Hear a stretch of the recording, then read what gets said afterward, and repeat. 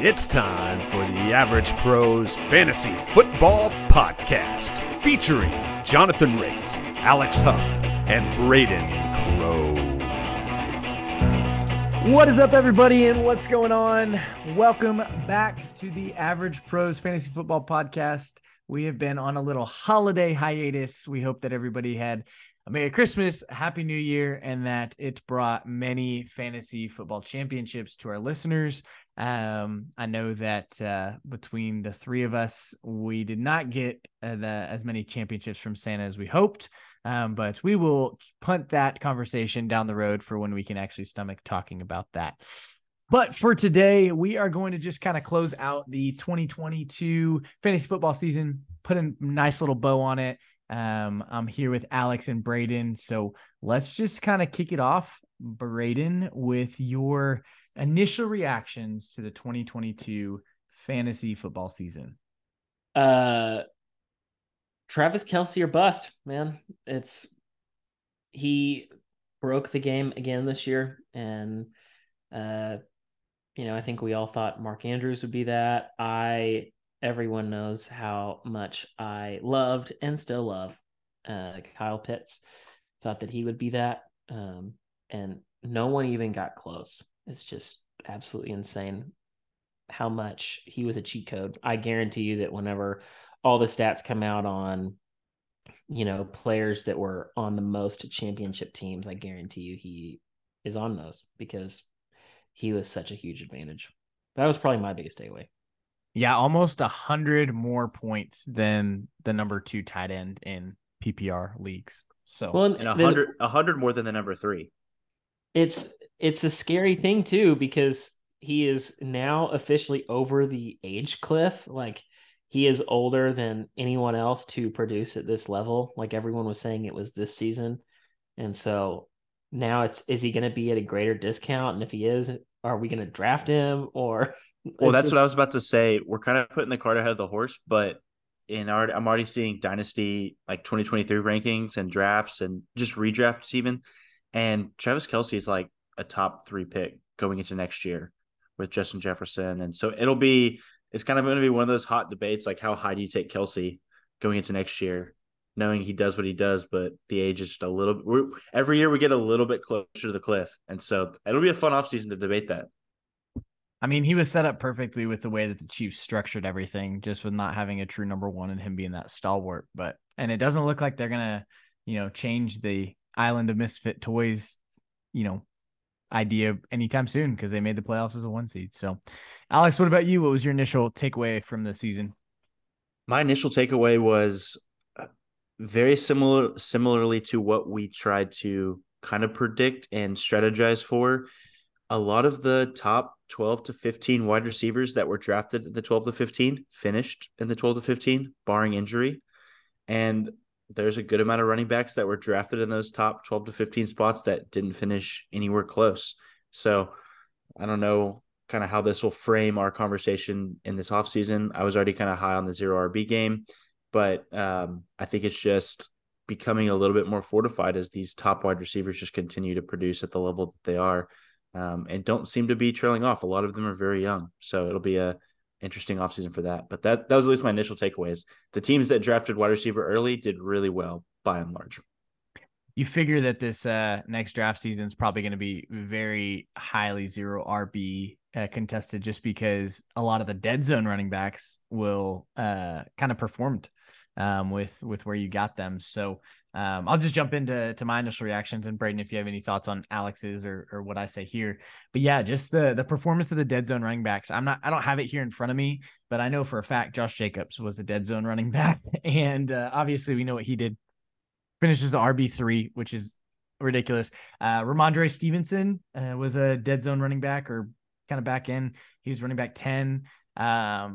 Even David Montgomery, was red zone or dead zone running back, and he finished his RB22, which, I mean, not great, but the end of the season there, he got you kind of through the playoffs there. So those are just kind of some initial ones off the top of my head, where, they didn't leave you for dead. I mean, then of course you do have the Elijah Mitchells, which were hurt most of the season. But I don't know if y'all have any other thoughts on the dead zone initial reaction there, but that's where I land initially.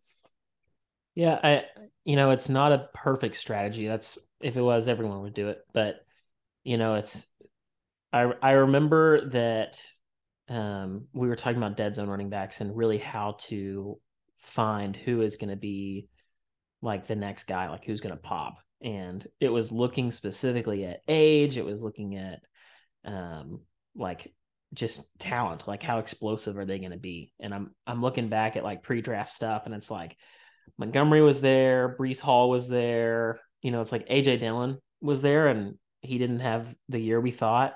Elijah Mitchell was there. Chase Edmonds was there. I think that surprised us a lot that he didn't do great. Dobbins was there. But I Gibson mean, was there. Pollard, Yeah, Pollard. Uh, Stevenson. yeah, Penny. But like, yeah, I mean, for every explosive guy that we've talked about, there's also a Kareem Hunt though, and you know, there's some ambiguous backfields that really turned out and really got solidified, and there's other ambiguous backfields that are still just as ambiguous right now as they were then. And that's like I think about Devin Singletary and James Cook, and and so it's just messy. But I I think that if you're trying to make a gamble, it's like and take those studs early in the draft, the CD Lambs, the Justin Jeffersons, a top tier tight end or whatever. And then you know, your team may grab James Cook, but your team also grab Kenneth Walker, and one is able at that point. Yeah, it's definitely it's a dart throw for sure, but it's interesting just the dead zone aspect. It maybe shouldn't be called a dead zone. It could maybe be called a sometimes zone. I don't know. Well, go ahead, Alex. I was just gonna say, I don't know if it has to be one extreme or the other, but I think probably the point, Jonathan, you and I are both trying to make is that it's shifting a little bit in terms of the draft of, okay, the first 7 picks are going to be running backs. I think we're shifting away from that more dramatically this year than in other years, where it'll be a lot more wide receiver, tight ends, and then get your running backs later, which not full zero RB, but it's a little bit more shifting to get these top wide receivers. I mean, the top wide receivers: Justin Jefferson, Tyreek Hill, Devontae Adams, Stephon Diggs, AJ Brown, CeeDee Lamb, Jalen Waddle, Amon-Ra, Amari Cooper, Devonta. I mean, Mike Evans, T. Higgins. Like, those are all guys that we thought would be there. So it's just a little more predictable. So it'll be interesting to see how that plays out. But I think we're all kind of saying the same thing. Yeah, it's also interesting too. You've seen probably, at least for my leagues, a shift toward PPR for a lot of leagues. And so obviously those pass catchers become a little bit more valuable. So you see them go a little bit higher. And so that factors into zero RB and all that stuff as well. So go ahead, Braden. Oh, yeah, just one last quick takeaway, just because I was looking at stuff while y'all were talking, is that in half point PPR this year, Travis Kelce, tight end 1, would have finished as the wide receiver 4 ahead of Stephon Diggs, AJ Brown, CeeDee Lamb, Jalen Waddle. So just a little fun fact for you. Yeah, that's fantasy football in a nutshell for sure. Well, let's jump to just some initial takeaways. Obviously, Travis Kelce was a great example there, but just kind of going position by position and breaking down some surprises or some reactions that we had to certain players. And so we each kind of taken a player in each category and just kind of want to talk a little bit about those. So, either one of y'all can start, but we're going to start with the quarterbacks. I guess maybe Alex, we can start with you, man. Who was a quarterback that surprised you and why did it surprise you? Yeah, so I think Justin Fields is on the radar for everybody probably. So I'll kind of leave that just for, I don't think we need to discuss it too much. The one that I'm really curious to see what shakes out throughout the offseason is going to be Trevor Lawrence. From weeks 12 on, he was the quarterback 6, and he really made an impact for you. I think if you had Trevor Lawrence down the stretch, you felt that you had him. He had some really big games, some really big weeks, and then you also see their team kind of ascending. I kind of contrast that to like Tua Tagovailoa at the beginning of the season, where he was just on blazing fire, and then he kind of dies out. And I think we probably putting Trevor Lawrence ahead of Tua next year at this point, just based on kind of what how they finished the year. Where if they were flipped and Trevor Lawrence started hot but ended a little bit hurt, and Tua started off rough and then kind of went out, then I think it'd be an interesting conversation. So I always kind of try to look at those and see what is recency bias, what isn't. And I don't think Trevor Lawrence is, but it'll be interesting to see how his run down the stretch really was impacted. And like, how that compares to a Kyler Murray, right? Or how that compares to a, Geno Smith or even a Jared Goff. I think that's an interesting question because he kind of ended the year hot too. So there's not a whole lot of discussion, I think, at the top tier of those quarterbacks, but I think those like 6 through 8, like 6 through 10 are really interesting conversations to be had. Yeah, I think that Trevor Lawrence is a really interesting name. Like you said, it's going to be, I mean, with the Jaguars ascending as a team and him seeming to kind of find his stride, he definitely was a playable, I mean, not even a streamer by the end of the season. Like you were starting him over some of the guys that you drafted late, like you said, like Kirk Cousins and Tom Brady and some of that stuff. So that's really interesting. Brandon, do you have any thoughts on those takes there, or you can jump into your guy who was a surprise for 2022?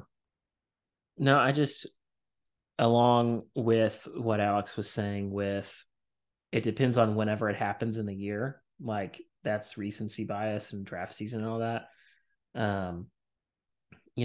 I think that Lamar Jackson is going to be a huge discount in this next year's draft because of how much time he's missed. And whenever he was healthy, how bad he looked. I mean, he didn't have a lot of weapons. He didn't have a good, healthy running back. Dobbins wasn't back with him yet. And so I still think Lamar's going to be great. I expect that he will be on a different team. He's up for a contract and they haven't been able to figure it out. But I think it's both he and Justin Herbert, I think, are going to be huge discounts this next year. Justin Herbert finished as a top 12 quarterback, but fantasy points a game, he had less fantasy points a game than Sam Darnold did this year. And I don't think that's going to be his career. I think he's going to regress. Yeah, it's really interesting, that tier, right? Because we all kind of had Josh Allen, Patrick Mahomes, Jalen Hurts. I'm pretty sure we had kind of there. We had Lamar, but then you kind of have this like weird tier with like Lamar Jackson, Justin Herbert, Kyler Murray. Lamar Jackson very well could be on another team. Kyler Murray either will be on another team or will have a completely different coaching situation and GM situation, right? And then Justin Herbert, it looks like the coach will stay the same now, but you just kind of figure out they're all in very different situations, but they're all in a similar tier and they all underperformed. And so it'll be interesting to see kind of how that's handled going into this next year, because there's positive regression coming for all of them. Yeah, Kyler Murray's hard because he probably won't play for a good part of the first season. So it's a tricky one because it's like, yeah, they could get a new coach and who knows what that, but it looks like they're going to try and trade DeAndre Hopkins was like one of the latest things. So that's a weird situation. Yeah. But you add to it, like, let's add Russell Wilson in that tier, and I've been going back and like listening to podcasts that we did preseason and us talking about Russ, and like each of us at different points, and really anyone in the industry has been saying, here's this future Hall of Famer entering Denver. And it's like now being on the other side of the season, I think about Russell Wilson, and the idea of him being a Hall of Famer does not come to mind. I mean, his season was so bad that I don't even think about him being a Hall of Famer. And so since Hackett's been gone, I don't have his metrics in front of me or how his finishes have been or whatever, but like, I know it's been drastically better. And so for me, that's a good sign. It's been only 2 games. And so that's not great. That's not a huge sample size. He was the QB8 in those 2 games combined. Yeah. So, it's, I want him to be good again, but it's like, I'm not even thinking about him as a future Hall of Famer at this point anymore. It's a weird place to be. Yeah. Russell Wilson didn't even cross my mind as something that was a surprise, but I forgot how high we were on him at the beginning of the year. I vividly remember talking about him as a QB1 or as the QB1, which is ridiculous now in hindsight. I think for me, my surprise was maybe more of an obvious one, but Joe Burrow, I think where you got him in the draft, no one was really talking about him as a top 8 quarterback pick. And then he finishes as the QB4 and half PPR doesn't affect him, but finishes a QB4. And I bet that in 6-point throwing leagues, it was probably even a little bit higher. Y'all can correct me maybe, but just, yeah, where you got him and the discount. Of course, he didn't really contribute to your championships necessarily, which is kind of a tough blow when you get somebody, but getting you to the playoffs in those last regular season games, he was a really strong candidate. And I mean, he averaged 22 points a game, which is kind of right before you enter that elite tier with, Mahomes, Allen, and Hurts, which were on another level. But you got Joe Burrow late. Your team was pretty well-rounded in that. And so that's kind of my takeaway and my surprise at the quarterback position. Do you have any other thoughts on quarterback before we jump to running backs? Cool. Well, let's jump to running backs. We'll come right back to you, Braden. What was, I guess, a surprise for you at the running back position as you kind of do some initial analysis and reactions? Yeah. Sorry to take the obvious one, guys, but it's Josh Jacobs. Holy cow. He looked amazing all year long. And I'm really interested to see where he's going to go in redraft next year. I'm really interested to see the haul that people get for him in Dynasty. But even really more than that, I'm super interested to see what happens to him in the NFL. Like, where is he going to land? Because Vegas declined his 5th-year option. So he can go anywhere that's willing to pay him. And he's going to get a bag of money. He split a lot of time with Damien Harris in college. And so he has a lot of tread left on the tires. And so anyways, I was shocked by how dominant he was. I mean, some of the biggest performances in fantasy we've seen. Yeah, I think he might be, we haven't talked through this really, but he might be this year's clearest league winner, like based on where you got him. Just because it feels like every team that I saw in the championship had Josh Jacobs because their team became so wildly like stacked because they probably had 2 running backs that kind of hit. Then you add the top 3 running back. Kind of reminds me of like a Cooper Kupp value add when Cooper Kupp was getting drafted in like the 6th and 7th rounds. Definitely really like that, especially because he'd be on a team. Like if he goes to Kansas City or Buffalo or like there's a lot of places he could go that we have to consider him, tier guy. Off the cuff, ultimate best landing spot for Josh Jacobs in the offseason, fantasy-wise. I mean, I think Kansas City or Buffalo. Yeah, probably. I mean, yeah, I guess. I'm just trying to think about like if Miles Sanders moves on and Eagles look at him, that could be good. Philly, I may be crazy. I think Miami wouldn't be bad. I might be crazy because I may not understand the full gravity of the contract situations here, but if they let Pollard walk in the offseason and then they sign Jacobs and then let Zeke go next year when his contract's dead money, I don't know. It's just something that popped in my head. It could not even be possible, but that's just, I might be on some. As a Cowboys fan, I know that we don't have that much money, but I think that something like that is going to happen in the draft. I think Dallas is going to draft a running back, or they're just going to keep Pollard. And somewhere else is like, if they let Montgomery walk, they have a ton of money, ton of cap space. Like the Bears could go after him and they get a wide receiver or 2 with Justin Fields and their offensive line. It could look good. So this will be a fun offseason. Do they trade that 1st-round pick to the Raiders to get Josh Jacobs? Well, I guess you wouldn't trade; you just sign him. But are they just go get Josh Jacobs? Do they do sign and trades in the NFL? I know that's popular in the NBA. I don't know how that stuff works, but anyway, Braden, that was you. Alex, what was yours? Or I can go real quick. I'll just kind of take the floor. I'll be quick, but I think for me it was Jamal Williams. Obviously being the Lions truther of us all, but 17 touchdowns breaks Barry Sanders' record. Like it was consistent throughout the season. He tailed off a little bit for a couple games there at the end of the year, but overall the running back 12, and just a really, really great season. Obviously that was aided by DeAndre Swift's injuries, but 1,000 yards, and essentially, broke Barry Sanders' record and had a really great season. So especially in like standard leagues or even half PPR, he was really valuable because in PPR he drops out of the top 12, but nonetheless, I really, really think that he was a pleasant surprise, not only as a Lions fan, but as a fantasy football player, if you picked him up or had him. Yeah. I mean, I don't know. You're the Lions truther, but you weren't able to predict that Jamal Williams was going to break Barry Sanders' record. Like, are you even a Lions fan? That was not even on the bingo card. Like, what? Barry Sanders, Jamal Williams in the same sentence is just like, eh? So, Now, if DeAndre Swift did it, would have been like, okay, at right. You're least we talking see it. DeAndre Swift, 1,000 at the beginning of the year. And then all of a sudden, Jamal Yeah. Williams is like, hold my beer. Like, here's 17 touchdowns at 1,000 yards rushing. Like, what? But also, like, not repeatable, right? Like, we're not drafting Jamal Williams anywhere close to this. Not as a top 12, but I mean, I think with the way that the Lions play and the way that they model and with what you're looking at with the Lions for the future to come, I mean, he's a flex option for sure. And So will DeAndre Swift be a buy low?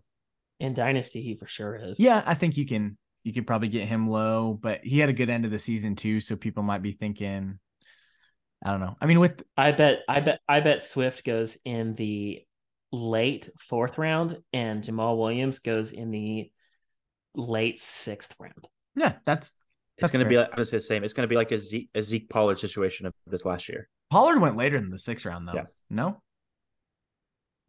I was seeing him like the 8th and 10th round. He was 6th, 7th. We need to find out. That's This is just a side note live, but we need to find out who won the guillotine league that we were all in together. I think they split pot, so They probably like did. everyone They probably else did. That's an anomaly, unexpected for sure. Alex, did you give a running back? Who's your running back? I have not yet.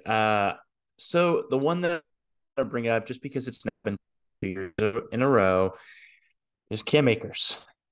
And from weeks 11 on, he was the RB10. Weeks 13 on, he was the RB 4. So he did this last year where he just went nuclear whenever you need him the most. Now, there's a lot happening in Los Angeles, so I'm not going to get too far ahead of myself here because Sean McVay could be gone, Matthew Stafford could be gone, like Rams could be in complete rebuilding. Cam Akers could be gone if they need to clear up cap space and get draft picks. But I just think it's worth noting that he was also good again in the second half of the year. I don't know what it is with him in like first half of the season, if he just needs, the extra 10 weeks to warm up or what it is of the offseason. But he was, again, very good late. And then the second thing I kind of wanted to just like touch and put out there that we discuss this offseason were how bad some of the big names were late. Like Dalvin Cook, for instance, was really, really, really, really bad the last couple of weeks. Joe Mixon was bad. Alvin Kamara, bad team, but also really bad. And so it'll be interesting to see kind of how that, like we're saying with guys like DeAndre Swift, who was really good late. Cam Akers, young, really good late. Tony Pollard, we're just seeing some of the age gap kind of turn over a little bit. So I just want to note that for probably future conversations that I had Dalvin Cook on a lot of my rosters and he murdered me. So The other name that they're out there is Nick Chubb off the top of my head. He kind of disappeared late in the season. Of course, the Browns just kind of disappeared. And Deshaun Watson wasn't very good. I feel like I might have said something like that, but yeah, here's keeping track. So mini victory lap. Let's jump to wide receivers. So Alex, let's go back to you. Do you have a wide receiver initially? If not, I can jump here and give you a little bit more time as we're kind of doing this live off the cuff. No, I do have one. I was trying to find the exact week that he became kind of a superstar. Oh, I had it. It's week 10. So from week 10 on, Devonta Smith was the wide receiver 5. And so I just think, and AJ Brown was wide receiver 6. I would still take AJ Brown over Devonta Smith. Their offense obviously was really good, but AJ Brown, it's the Jamar Chase, T. Higgins situation. It's the Mike Evans, Chris Godwin situation. The superstar's there. He also takes, the primary coverage and the second guy. So there's a little bit of that going on, but I just think we can't discredit Devonta Smith anymore at this point. I think he's come on too strong. He's too good. He's too young. Trophy winner. I think he should just be a big buy. I mean, I don't even say buy low, but kind of a buy high, especially in Dynasty going forward. Like I think you try to get in where you can. Yeah, Devontae Smith, I know helped me big on a team, and it's obviously it shows that Jalen Hurts can throw the ball and they can score. And AJ Brown proved to be a difference maker, just opening up the field. And Devontae Smith got a lot of those short routes there, and was really interesting. I'll interject here real quick, and just so this one doesn't get stolen, but I don't think it will. My wide receiver surprise was the Brandon Ayuk Deebo Samuel finishes. You had in what am I in half or in full PPR? Deebo Samuel finishes the number 17 wide receiver. Brandon Ayuk finishes the number 17 wide receiver. You can see why I might have been confused. And Deebo Samuel finished as a number 35 wide receiver. For the 49ers to be as good as they were this year and are currently still, personally my Super Bowl favorite to win it. It's really surprising that Deebo Samuel wasn't up there in the points and in the rankings. If you would have told me at the beginning of the season, hey, Deebo Samuel is going to finish outside the top 30 and the 49ers are going to be a Super Bowl, strong Super Bowl contender, I would have been like, nah, probably not. Or that they went through three quarterbacks. Well, I think the second part's true, that they wouldn't have been a Super Bowl contender. But I think we were all kind of fading Deebo based on. But to the running back or to the wide receiver 36 though, or 35, you think he was going to fall that far? I mean, we had him as like a pretty easy wide receiver too. I feel like we had I think we had an episode about that. It's kind of like honestly what people were projecting of these two wide receivers going into last year's draft, right? Everyone was drafting Brandon Ayuk in the 5th round and Deebo in the 7th. But people weren't drafting Brandon Ayuk ahead 2 years of ago. Deebo, Brandon Ayuk was going like the 4th, 5th round. 2 years ago. Deebo was going in the 7th. Yes. Yeah, 2 years. 2 years. Yeah, ago. that's right. Because that was this year 2 breakout. But I mean, but this year, like they were drafting him, they were drafting Deebo as the wide receiver 7. And Ayuk as the wide receiver 35. None of us drafted Deebo pretty much anywhere because he was too high for all of us, right? Well, yeah. I had him on one team. I have him on our league of record because I didn't draft him. But I traded for him in the offseason, but I also traded away Keenan Allen for him. So, I mean, it is what it is. Anyway, I was really surprised that with the quarterback change and with where the 49ers are at, that Brandon Ayuk ended up finishing that high. But Deebo, obviously injuries played a big role in that, but was surprised that he fell that far and they were still as good as they were. So that is my wide receiver surprise. Braden, kick it to you. Mine was honestly Garrett Wilson. I was really, really excited for Elijah Moore this year. And, this all kind of stems from Zach Wilson. We thought that he would take a step forward and he took a step back. So took like 4 steps back. But Elijah Moore had a really, really, really bad year. And I think that we all expected Garrett Wilson to be good, but for it to kind of come on maybe later or just to see a little bit of it, especially with him being on the Jets. But he just looked dominant. Like he is one of the hottest dynasty assets. He is so undervalued in redraft or he was so undervalued in redraft. And so I'm interested to see where he goes next year. But I mean, he looks like an alpha wide receiver and he's going to be, and I'm super excited to see where he goes, just where he goes in his career. Cause I was really shocked by how good he was. I was way too low. Do you think he's going to have the best career trajectory of any of the rookie wide receivers that were drafted? I think that he will have a better trajectory than Burks, London. What about, I was going to say, what about Justin Jefferson? I mean, Chris Olave.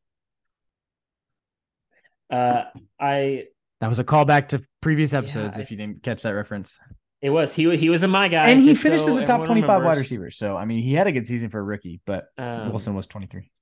I really like Olave next year as well, but kind of the litmus test I give myself whenever I'm comparing players like that is I trade them to each other's teams. And I think about what Olave would do on the Jets versus what Garrett Wilson would do on the Saints. And I think that Garrett Wilson has a better career trajectory. I will say this is a little side note and we'll talk about it later, I'm sure in the offseason, but I think Jahan Dotson has to be in that conversation. I think he really came out at the end of the year as well. And he started the year strong too. Yeah, I disagree with the Jahan Dotson a little bit, which will be fun this offseason to debate.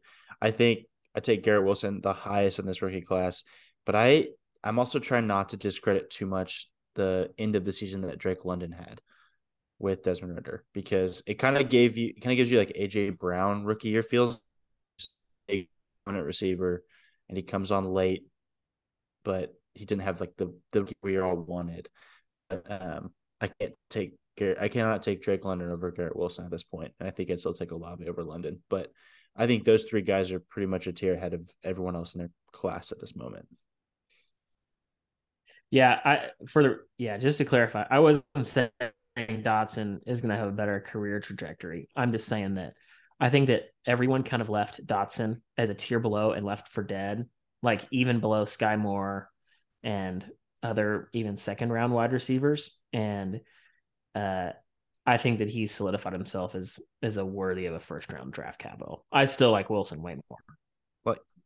Like it's Jahan. It'll be an interesting conversation. Jahan Dotson, Traylon Burks, Christian Watson next year. Yeah, I rank those Watson, Dotson.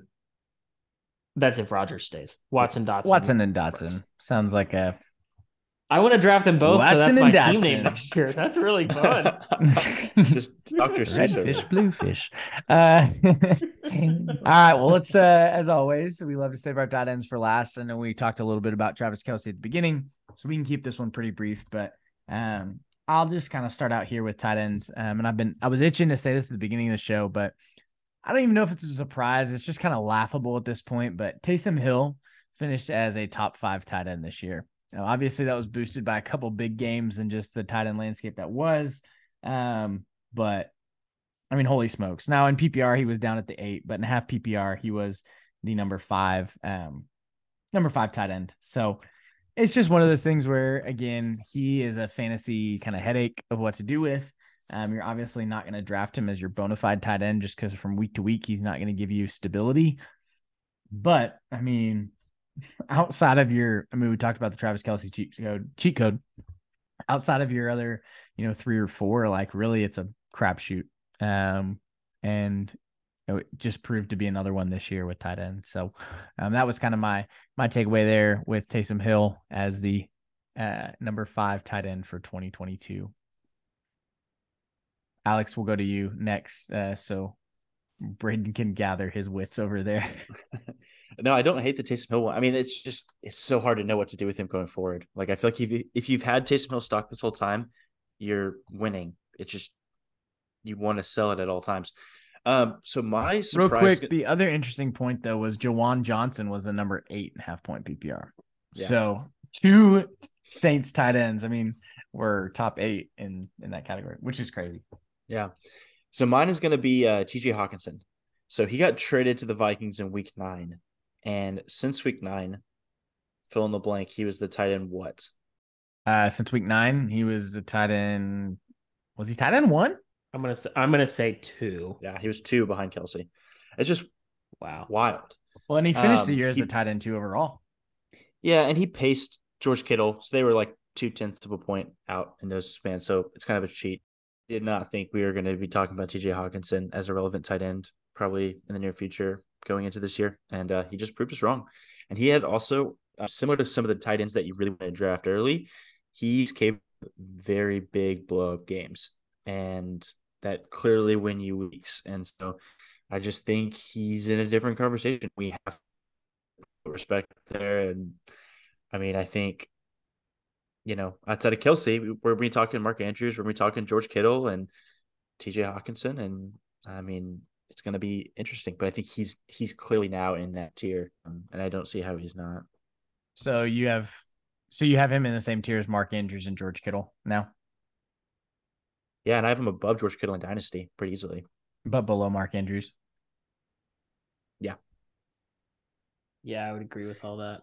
It's closer to Andrews than I like it. But if he falls to the 5th round or whatever in redraft next year, smash. You got smash. Especially if things stay the same in Minnesota, which we don't know, and everything changes. But as many variables as there were, if most of them stay consistent, then he's kind of that guy again. But George Kittle also had a really good end of the year. So he's done that a couple years in a row. He deals with injury and then he comes on late. So Yeah. One thing that's interesting is like, where does Kyle Pitts fit in the conversation next year of where the tight end finish? Because he's obviously nowhere to be seen. Like with those top tight ends, it's usually like, okay, they go in like the top three go in the first 3 rounds. Then you've got, maybe Kittle in the 5th and Hawkinson going in the 6th or 7th, So it's just interesting to see like how that pushes out and just kind of what happens. And Brayden, I'll let you finish before there is one other name I want to bring up, but you might bring up this name, so I'll let you have it if you do. Yeah, I just to finish one last point with TJ Hawkinson is it kind of elevated all of Minnesota. And I was thinking about it of how no one was happy with Kirk Cousins prior to that.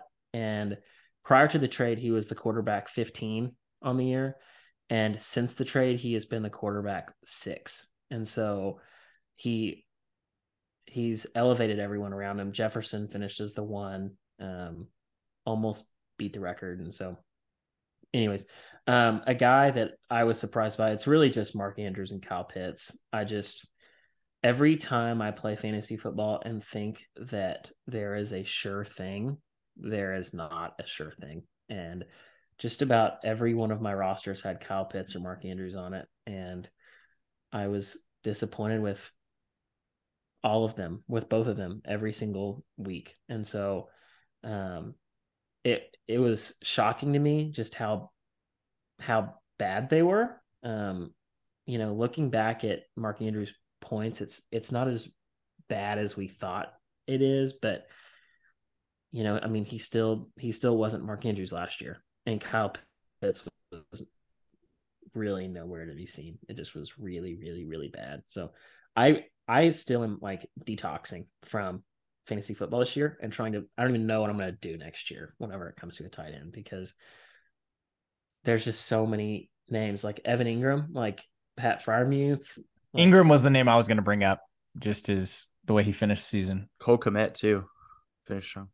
Cole Kmet's on there. It's like, here's an off the wall flyer, kind of like an Albert O, but Chiga Konkwu was from week 13 to week 12 to week 17 in top 8. And the way that they use him all over the field, fullback, tight end, split out wide, it's pretty interesting.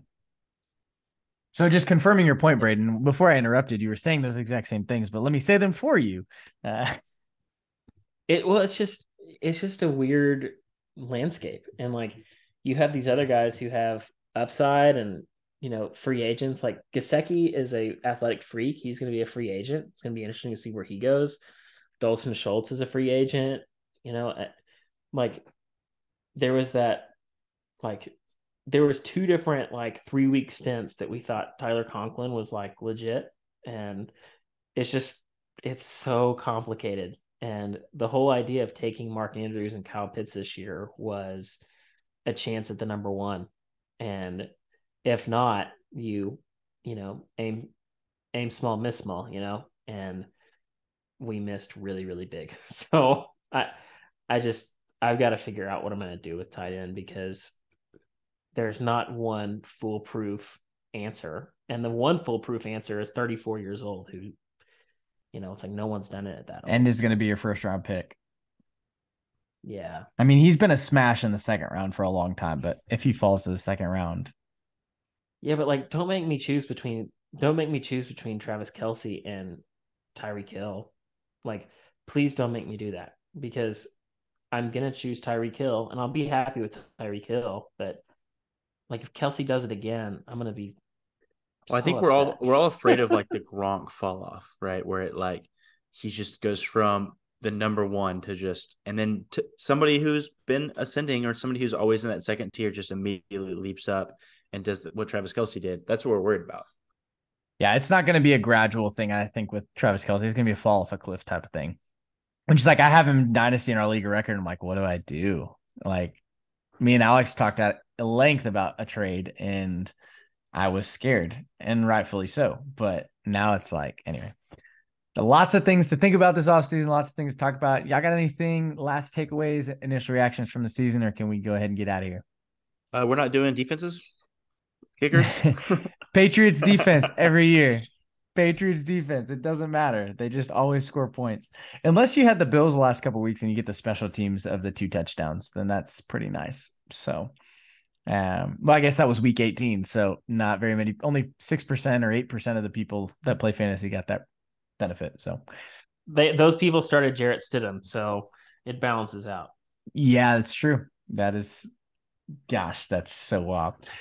All right. Well, as always, we so appreciate your support. Appreciate you listening. Thanks for a great season. And we will be, we're going to take a little break. So we will be back. But when we do, we're excited to just kind of, I'll put a preview out there for our, where we got it right, where we got it wrong episodes. We'll have some sound bites. We'll have some, just highlights, probably a lot of laughs, but give us a little break to get that together. And we'll be back, once the draft talk really starts to kick up and trades start flying. So, Braden, do you have one last sign off for the people?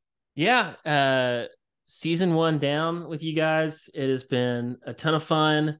Thank you for listening. Thank you for being a part. We are super excited to look ahead at the 2023-2024 season. We wish everyone a happy new year. We will see you whenever we're back. We love you all except for you Jags beat writers. So go Travis Etienne. And James Robinson was a healthy scratch whenever the Jets' entire season hung in the balance and they started Zonovan Knight instead. So, and if you haven't liked or subscribed to the podcast yet, and you've been listening this long, what are you even doing? Until next time, we are the Average Pros. See ya.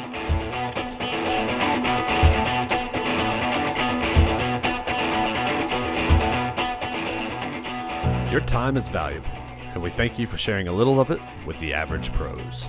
For more clear, concise, and competitive analysis, be sure to follow us on Twitter at AverageProsFF. That's at AverageProsFF. Editing and production by Jonathan Rates. Voiceover by Ben Johnson. Music by Josh Lippy and the Overtimers. We'll catch you at the next one.